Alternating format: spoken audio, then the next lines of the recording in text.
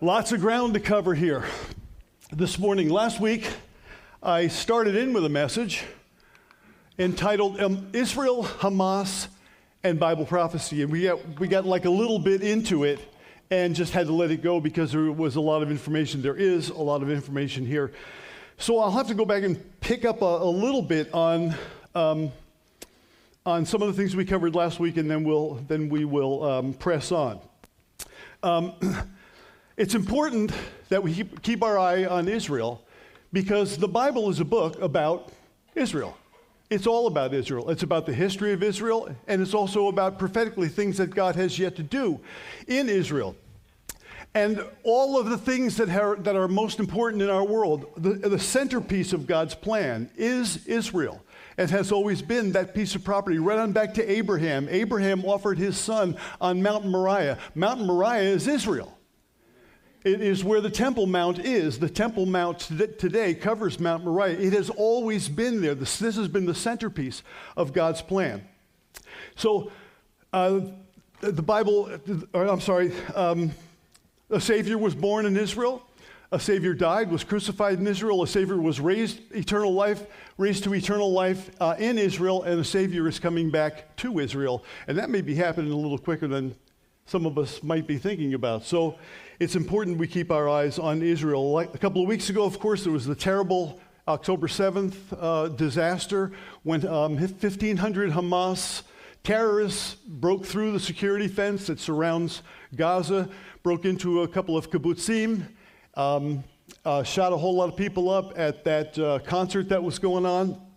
And the only way you could really describe the whole thing is just simply to say it was pure evil. It's pure evil to walk in and just kill indiscriminately like that. A terrible thing. But what is really good is it has taken the mask off. And now we see this thing for what it really is. Hamas is a terrorist organization. That's what it has always been. We'll look at their charter in a few moments, a couple little statements, but that's what they are all about. Hamas exists for one reason: to kill Jews, as many as possible, as often as possible, and to wipe Israel off the face of the map. Their motto is from the river to the sea. They mean they would push the Israelis out into the Mediterranean and they would be gone. That's what Hamas is all about. It is a terrorist organization with one stated purpose. That one stated purpose is literally to destroy Israel. So for the first time in 50 years, and at that time, that was the Yom Kippur War, Israel has now officially declared war against Hamas terrorism. Amen. And they had to. They had to do this. There is no other way. There's no negotiation. You remember the three no's that I presented when the Arabs met in Khartoum, I think in 1952, they decided there would be three things that they were going to say no to. No recognition of Israel, no negotiations with Israel, and no peace with Israel. So if you can't negotiate and you can't, and the person will not recognize that Jewish people have a right to exist somewhere. It's amazing that there are 22 Arab states in the world.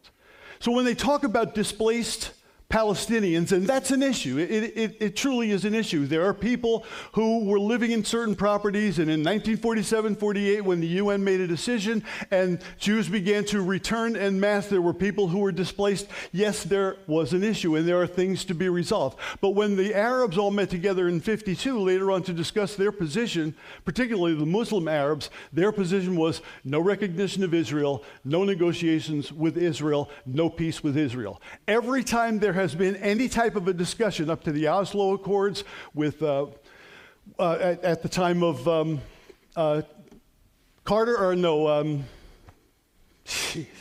Clinton. There it is. Okay, they have met over and over and over and over again, but the answer is always no. No matter what has been given, no matter how much land has been redirected or reapportioned to give land back to the Arabs and to the Palestinian people, the answer is always no. In other words, we will not recognize you. We will not affirm that Israel has a right to live in this world, and they are just simply interested in destruction. So we're going to devote today's teaching to answering the 5 following questions. Who or what is Hamas? Why is Hamas so intent on destroying the Jewish people? What is the history of the Palestinians in the land of Israel? Why are so many of America's youth and young adults supporting the Palestinian cause today? And how might any of this fit? How might any of this fit into biblical prophecy about the end times? So let's start with the first question. And we kind of, well, I thought I was going to start with who or what is Hamas? Hamas is a terrorist organization. The name Hamas is actually an Arabic acronym which stands for the Islamic Resistance Organization. It actually has two meanings in Arabic. The word Hamas means zeal or in strength, but it's interesting that in Hebrew, the word, there's a very similar word. It is Hamas, so a slightly different pronunciation with a little bit of a guttural sound on the front end. In Israeli, the word Hamas means violence, which is certainly a more appropriate definition for what Hamas is really all about. Hamas doesn't care about anyone or anything that stands in their way of their acknowledged mission, which is to kill Jews and wipe Israel off the face of the earth, literally. Okay, and it's not me saying this, it is their own charter, which, as adopted in 1988, says the following. Israel will exist and will continue to exist until Islam will obliterate it, just as Islam obliterated others before it. Also, in Article 7 of the Hamas Charter, it says this: the day of judgment would not come until Muslims fight and kill the Jews. See, that's what it is. So much is bound up in this terror organization, Hamas, because they really only have one goal. They really only have one outcome, and that outcome is to destroy Israel. So they'll not be satisfied with any other outcome, and so this thing will just continue to go on and on and on. And that's why Israel has declared war, because they have to move against it in a decisive way, because it's just like a festering sore that keeps on. There'll be another terrorist attack, there'll be another event, there'll be another thing that will happen. It will go over and over again. So they have one stated unrelenting desire. It is to kill Jews, to wipe Israel and off the face of the earth, and to replace it with an Islamic state. And to this end, they will kill and destroy anyone or anything that stands in the way of that mission. And we're not just talking about Jews. They're also more than happy to kill Palestinians as well. Where that concert was happening in southern Israel on the 7th, when these paragliders came in and just started shooting people up, there were not only Jews there, there were also Arab Israelis. By the way, I came across, I don't want to do that. I came across an interesting quote. It's from the Pew Research Center. The title of the article was Mixed Views of Hamas and Hezbollah in Largely Muslim Nations. Now here's what it says in terms of the esteem or the way people think about the Jews in these Middle Eastern countries. It says, in Arab nations, attitudes toward Jews remain extremely negative. More than 90% of Egyptians, Jordanians, Lebanese, and Palestinians express unfavorable views toward Jews. Only 35% of Israeli Arabs, however, express a negative opinion. Did you get that? Okay, 90% of people in the Middle East have a pretty negative view of the Jews and the Jewish people, right? But the Arabs who live in Israel, the Arab Israelis, only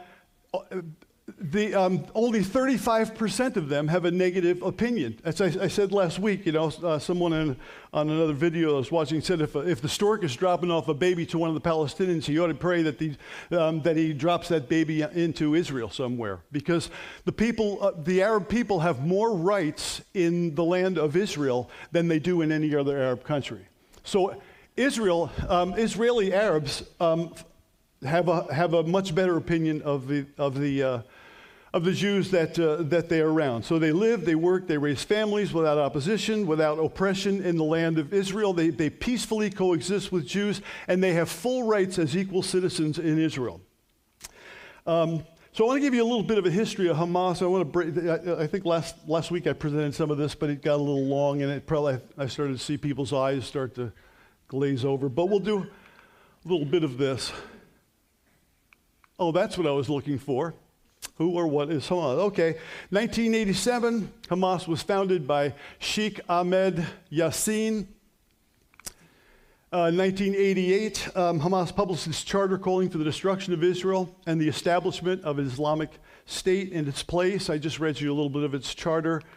In 1993, Hamas begins suicide bombings in Israel. That continues until 1997. Hamas is designated as a terrorist organization by the United States. In 2000, they began their deadly intifada. An intifada is an uprising of Palestinians against Israelis. That's when the Israelis began to put up a security fence and began to put things together in order to protect themselves.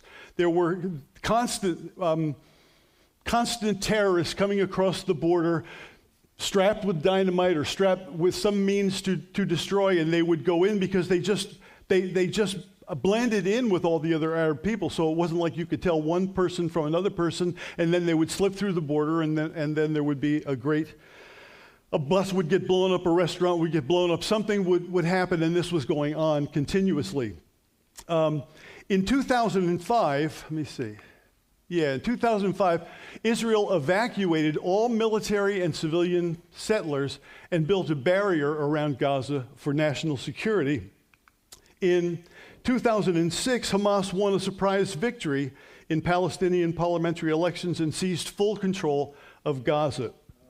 So this area of Gaza, Hamas is actually the governing body over Gaza. They are the officially recognized governing body.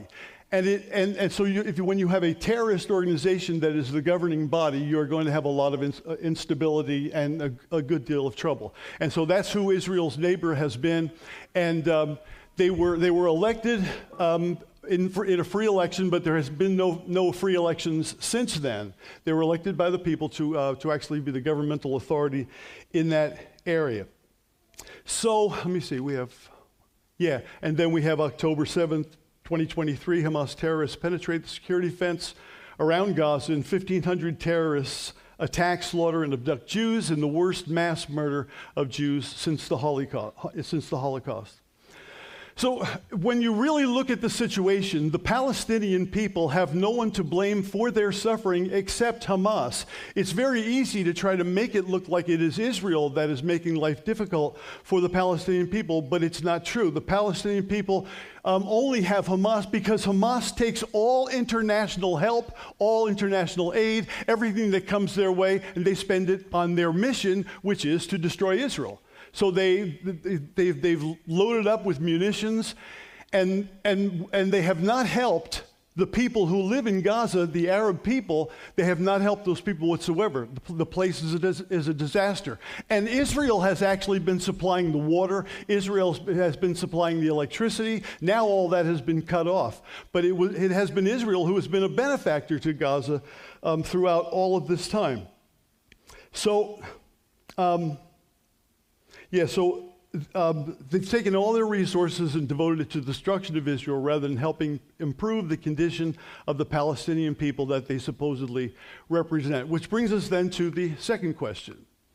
Why is Hamas so intent on destroying the Jewish people? Let me get a drink. Now, there are ideological answers to this question. There are political answers. There are religious answers to this question.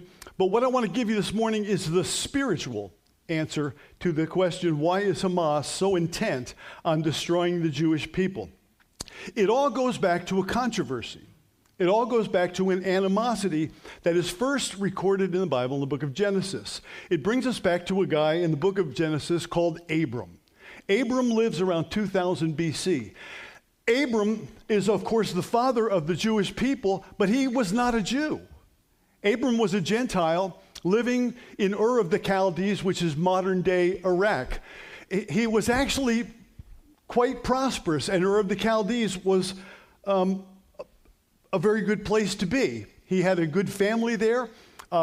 It was in the Fertile Crescent, but God came along, spoke to him one day, and made a promise to him. God said, Abram, if you will do what I'm asking you to do, I'll make you the father of a great nation. I'll make you the father of many nations. In you, all the families of the earth will be blessed. And God gave him this fivefold promise in the book of Genesis. And then Scripture goes on to say, and Abraham believed God, and it was accounted to him for righteousness, which sets up a whole teaching about how a person can be righteous before God. We become righteous before God by believing God. God attributes righteousness by faith in Jesus Christ. God ascribes righteousness by faith in Jesus Christ. So God made him a promise, but it had a condition. He had to leave where he was, and he had to go somewhere that he didn't know, which is kind of a paradigm for the way God works.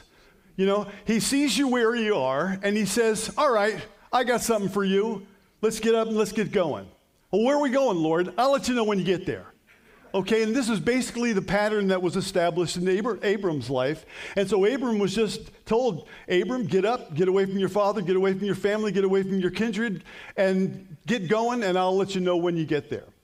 And so Abram believed God. That was the key. He got up, he got his stuff together, made a couple mistakes along the way, brought Lot with him, made a couple of mistakes, didn't really need to do that, and that turned out to be a little ugly.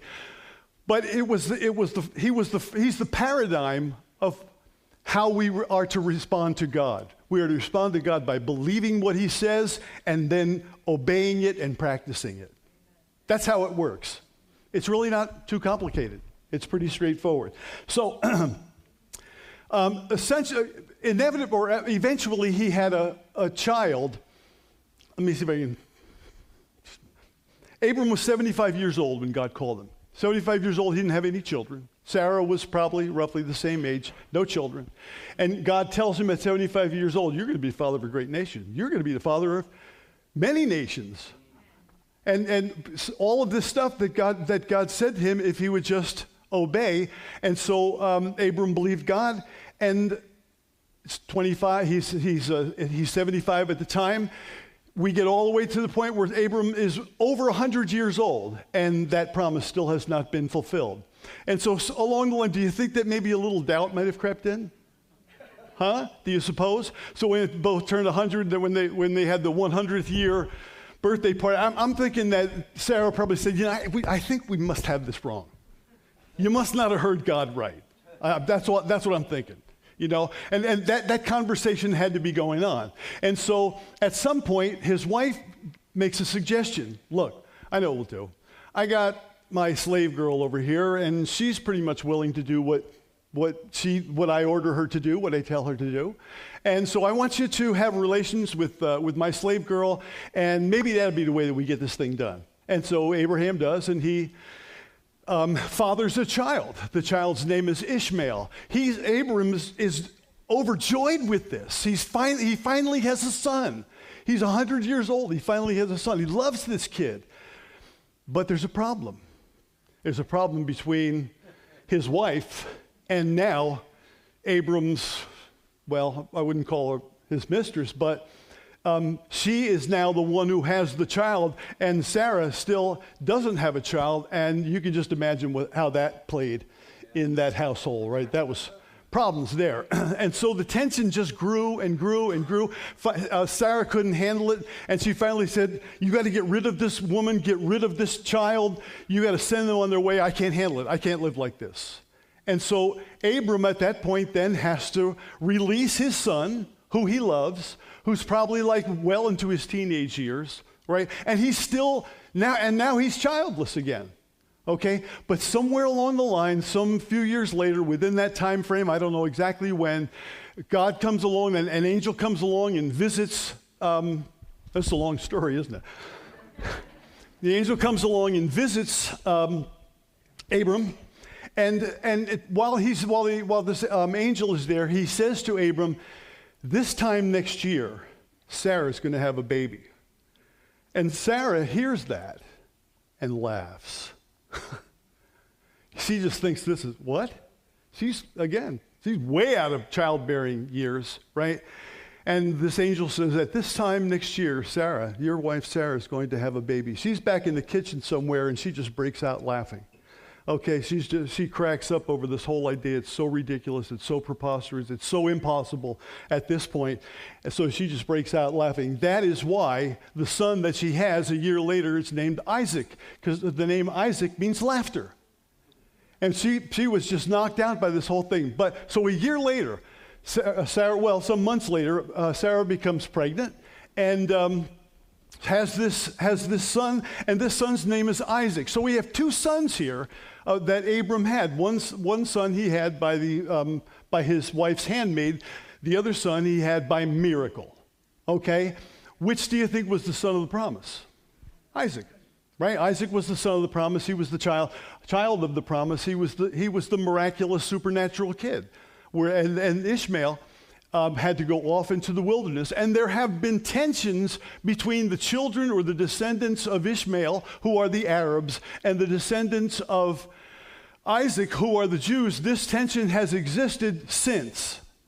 See what happens when you make a mistake in the plan of God? Now, if he had never had that son, we wouldn't have a problem today. Really, right? That when they thought they could help God and do something to make God's plan work, they botched it up unbelievably. There's an important lesson in all of that. Sometimes you just got to let go and let God. So anyway, the descendants of Ishmael are the Arab people, descendants of Isaac are the Jewish people. There has been contention between the children of Isaac and Ishmael since the book of Genesis, and this is basically over a jealousy concerning that promise. The Arabs insist, and here's an important thing to factor in. The Bible was written by Moses 1500 BC. The book of Genesis was written by Moses at the direction of God under the inspiration of the Spirit, 1500 BC. Moses is the guy who tells us the story of all that happened here with Abram and Isaac and Ishmael.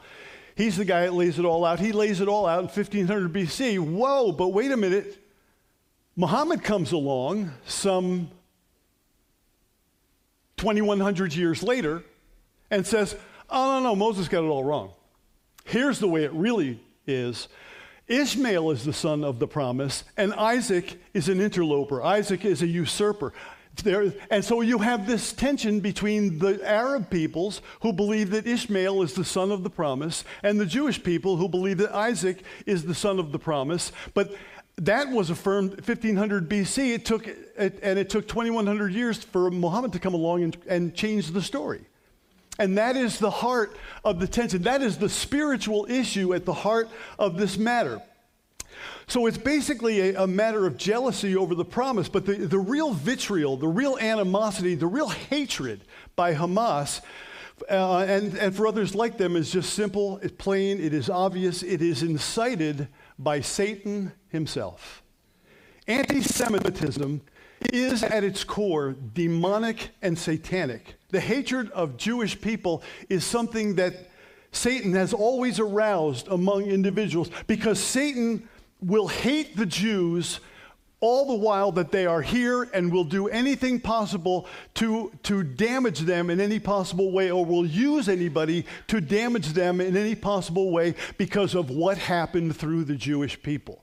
Christ came. Christ came through the Jewish people. Through the Jewish people, God fulfilled his promise. Through the Jewish people, God has made salvation available to everyone everywhere, to the Jew first, but also to the Greek. So that people everywhere are being invited now to be saved and to come back into right relationship with God. So this whole matter of anti-Semitism is something that is incited by Satan himself.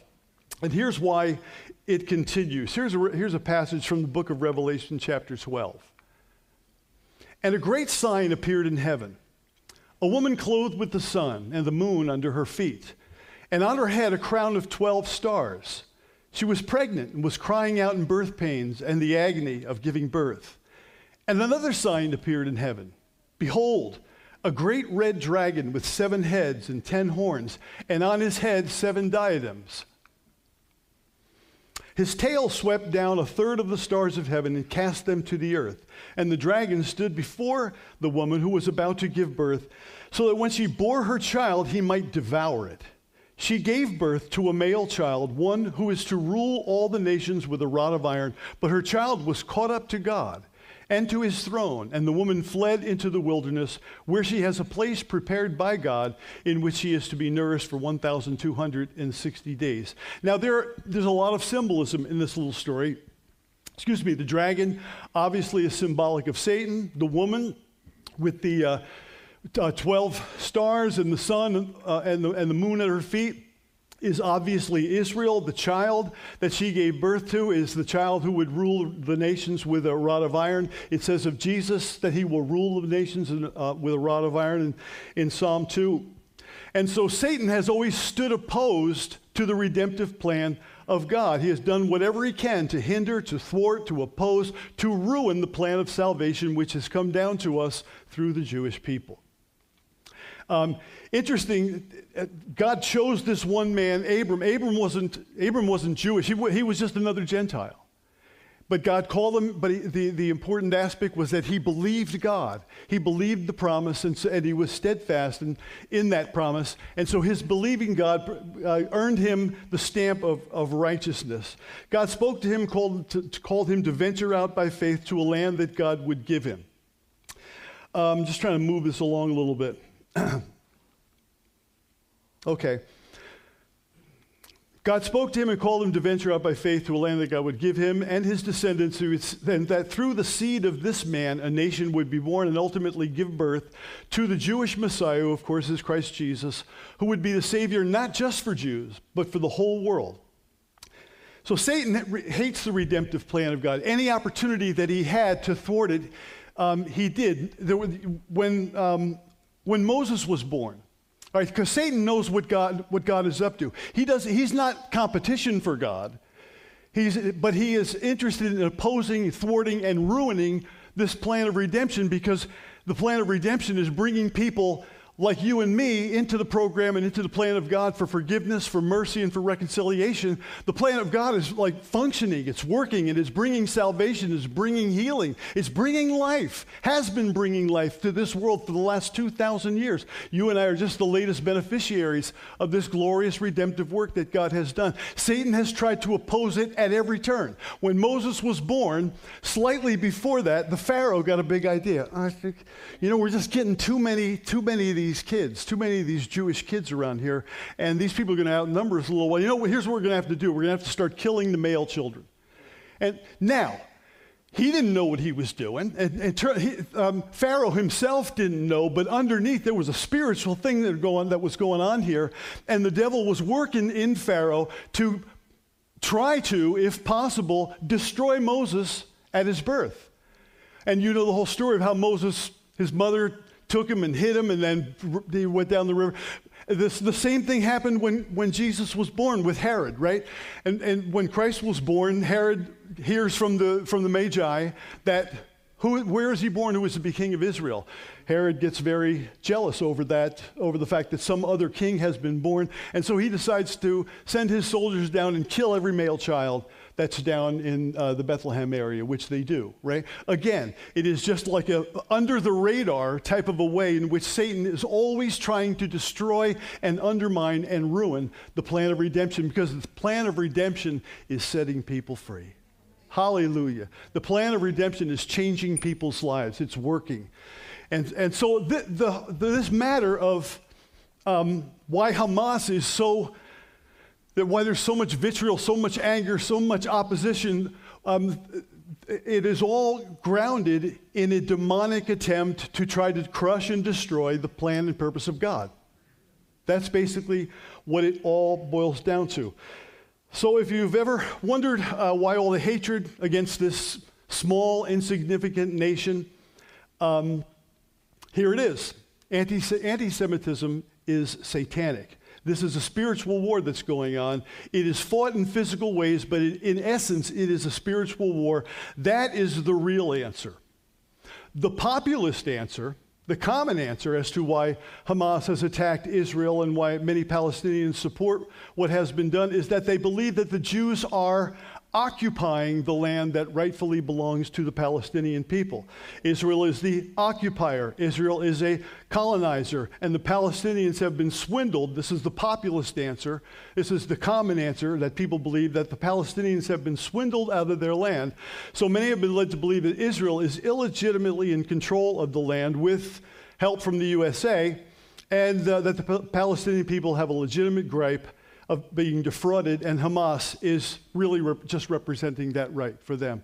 That is the way the world sees this. But the real answer is that anti-Semitism is demonic, and it is pointed at Israel, and everything will, imagine, the Holocaust, right? The Holocaust, 6 million, just outrageous. And if I was watching a couple of the videos of this break-in, these terrorist raids back in the 7th, and it was, if you've seen that movie Schindler's List, there's that one really gruesome part of that movie where the Nazis just march into the ghetto in Warsaw and they just start liquidating people. They're yelling, everybody's yelling, screaming, guns are firing.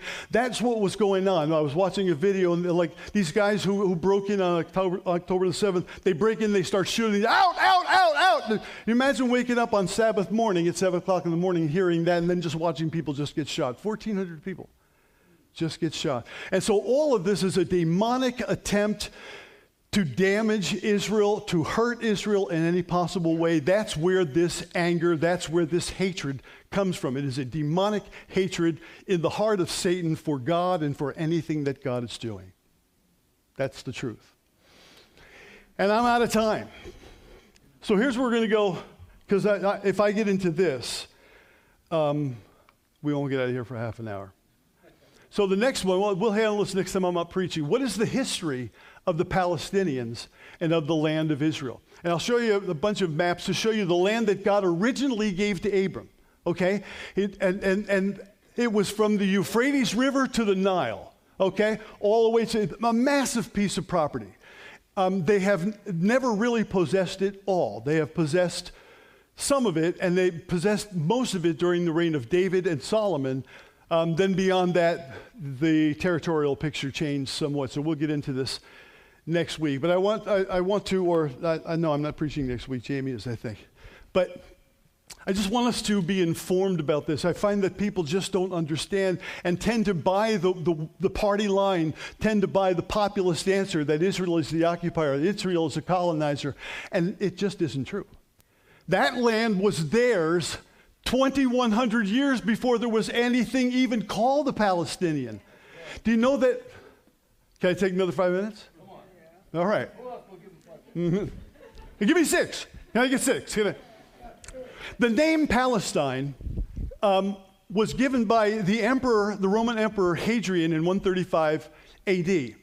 It was given after a bit of a rebellion in Israel. The Romans came and they were going to put that down. And they had had enough of Israel anyway, and so Hadrian decided that he would change the entire name of the place. They don't want to hear Israel anymore.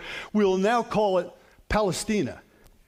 So that area was renamed by the Emperor Hadrian in 135 AD as Palestina, and it was meant specifically to insult the Jews because their lifelong archenemies were the Philistines. Right? And so he named it after that people group, Palestina, and that was meant to kind of denigrate the Jewish people. And so the area became known as Palestine over many years, but that name was only given to actually denigrate the Jewish people and to insult them. And so that's how it came to be Palestina. But the Jews go all the way back to 2000 BC. Back to the time of Abram, and have been the rightful inhabitants of that piece of property. And then they were dispersed in 70 AD. They were scattered all over the globe. And one of the most amazing, miraculous things that ever happened is that in 1947, 1948, by United Nations Charter, Israel was once again allowed to come back to their homeland and to establish the Jewish state. And there's been trouble ever since, because Satan doesn't want that to happen, and he has never wanted that to happen. So that's what we'll be looking at next time. What is the history of the Palestinians and of the land of Israel? Let's pray. Lord, you said, if you continue in my word, you will know the truth, and the truth will set you free. And we are desiring, O Lord God, to understand our world from the vantage point, from the perspective of what your word has to say about these matters. We thank you, O Lord God, that your eye is on Israel, and we thank you that great things are afoot. Great happenings are going on. We don't know altogether where this is going to lead. It's a little scary. But Lord, we trust that you are moving to the completion of this great saving work, which will ultimately culminate when our Lord Jesus returns and comes back to Israel and sets up his kingdom. Hallelujah. We look forward to that, oh God. So God, give us wisdom, give us insight, give us understanding, heart and mind. May we be able to speak the truth of this whole matter to people that we come into contact with. And Lord, we pray that you will just keep your hand on this nation over there as they're going through these troubled times. So we thank you, O Lord God. You provide for us the truth that we can know, that we can be set free by it. So we praise you for that. In Jesus' name I pray.